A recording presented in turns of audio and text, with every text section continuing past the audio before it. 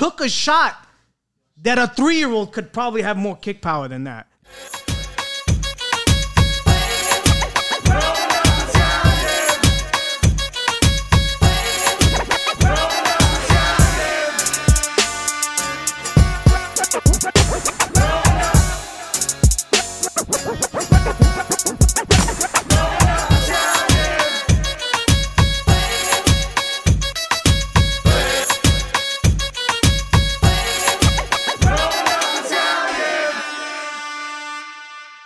What's going on, guys? This is the Grown Up Italian Podcast. We got a sad one today, but nonetheless, Sabino holding it down. Got Carmenucci over here. How you doing? Fresh off the Italy loss against North Macedonia. I mean, I'll let you guys start because I got a rant and a half to say, but True disgrace. Just give me some thoughts and initial reaction. True disgrace, man. I mean, it's just embarrassing on how, you shouldn't even be in that position coming off a Euro Cup, win. I mean, you dominated the majority of the game. It's like 61% possession. Like, it's just embarrassing to lose in the last 5 minutes of the game.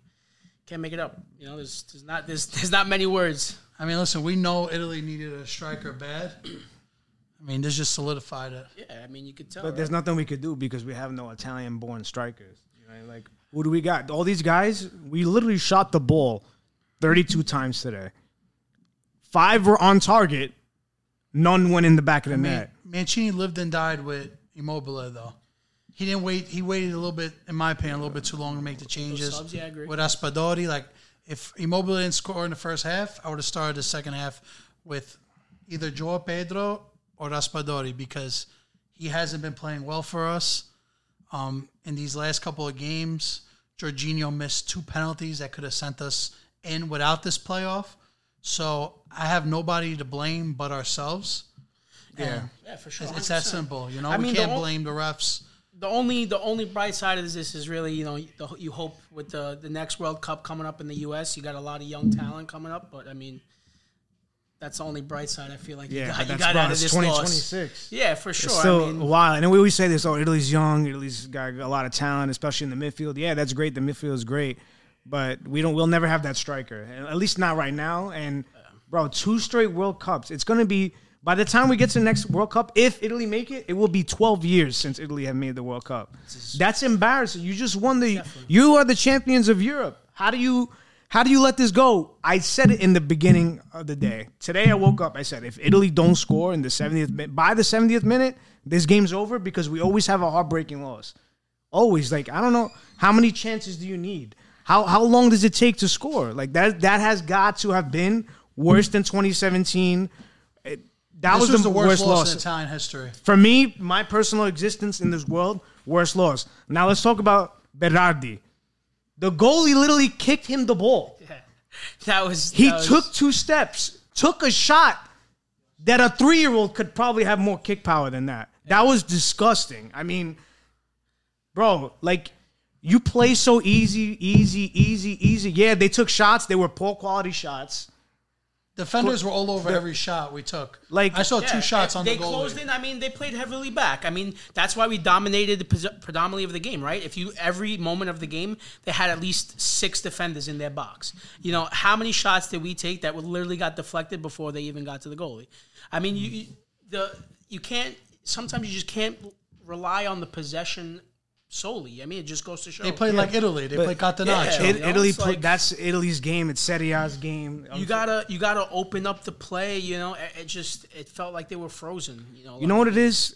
Chiesa, Spinazzola were missed big time this match. Sure. I mean, Chiesa can create outside the box, inside the box. Nobody did that. Raspadori did for a little bit. Again, too late of a sub already, I think. I mean, injuries hurt us as well, too, Injuries hurt, but, bro, it's North Macedonia. I mean, let's talk. For sure. I agree with you there. Chiellini got destroyed on that last play, too. And, I don't know who it was, if it was Chiellini or Bastoni. I don't know who it was, but literally watched the ball go over his head and then reacted. Instead of tracking it, watch the ball go over your head and then you react. You can't let them score in the 91st minute. 91st minute. It was also a beautiful goal. Let's put it. It was a beautiful goal. Listen, that goal was class. Yeah. That goal was top notch. That's world class goal right there. I don't even know who that player was. I don't even know his name because at the time of that goal, my mind was somewhere else. Yeah. I was just praying to God that it was a handball. It was in Miserable. Yeah, literally. The Italian defender saw it was a handball, and we stopped playing, and then he just shot a rocket. Nothing you could really do about it. I mean, it hit the guy like right here. It wasn't below the shoulder, so. You say now it's time for a rebuild. At least we got a Euro Cup. I mean, but bro, if Belotti's healthy there, though, that might make a difference too. You know, like listen, injuries at the end of the day, like even though Rocco said, listen, it's North Macedonia. I mean, you can't count anybody out. Of course, yeah. You know, we were struck by the injury bug too. I mean, I honestly believe if Belotti's healthy, Immobile gets subbed out a lot sooner, and Belotti gets the chance. And Scamacca wasn't healthy too. Scamacca, also, he could have been a guy that was perfect for this. Bro, I mean, Scamacca would have been a guy that he could have had easily a goal. It went to show you the height. Yes, mattered. You know how many? We didn't got not one header we got in the box. 16 except corners. for like one corner. 16 corners. If Scamacca was there with the height, I mean, come on. I mean, even without Chiellini and Bonucci too, we were hurting on the corners. Defensively we were hurt, but again, no excuse. I'm gonna take you guys back a couple of games though. Let's talk about why we're even here to begin with, right? Everybody's like, "Oh, Italy can still make it." Once Italy got in that situation where they were qualified for a playoff, I knew we were in trouble because this is the Italy fashion, right? Always got to be a roller coaster of a ride. Can't make anything easy. Nothing could be a simple road for Italy. Jorginho missed 2 penalty kicks. He hits one of those, we are in the World Cup. I'm not trying to say it's all on him. He missed the last 3. He missed one against England too. So the last 3. I can't even keep track. At this point, honestly, I can't even keep track. 2 to qualify though. He was our Lord and Savior. The bunny hop was the bunny hop heard around the world, right? We love to see it in the Euro Cup, but bro, like, you gotta hit one. Yeah, I mean, you gotta hit one. We would not be in this situation. I don't want to say it's all on him because we had a chance to play today. Yeah. But even if we won today, honestly, in my heart, I do not think we would have won against Portugal next game. Especially if we're playing like this. If the way that with the performance that they put out today, absolutely not. Like, they're a far superior team than us right now. I mean, it goes to show. Listen, I mean, at the end of the day, that was a close game too, right? It finished 2-1.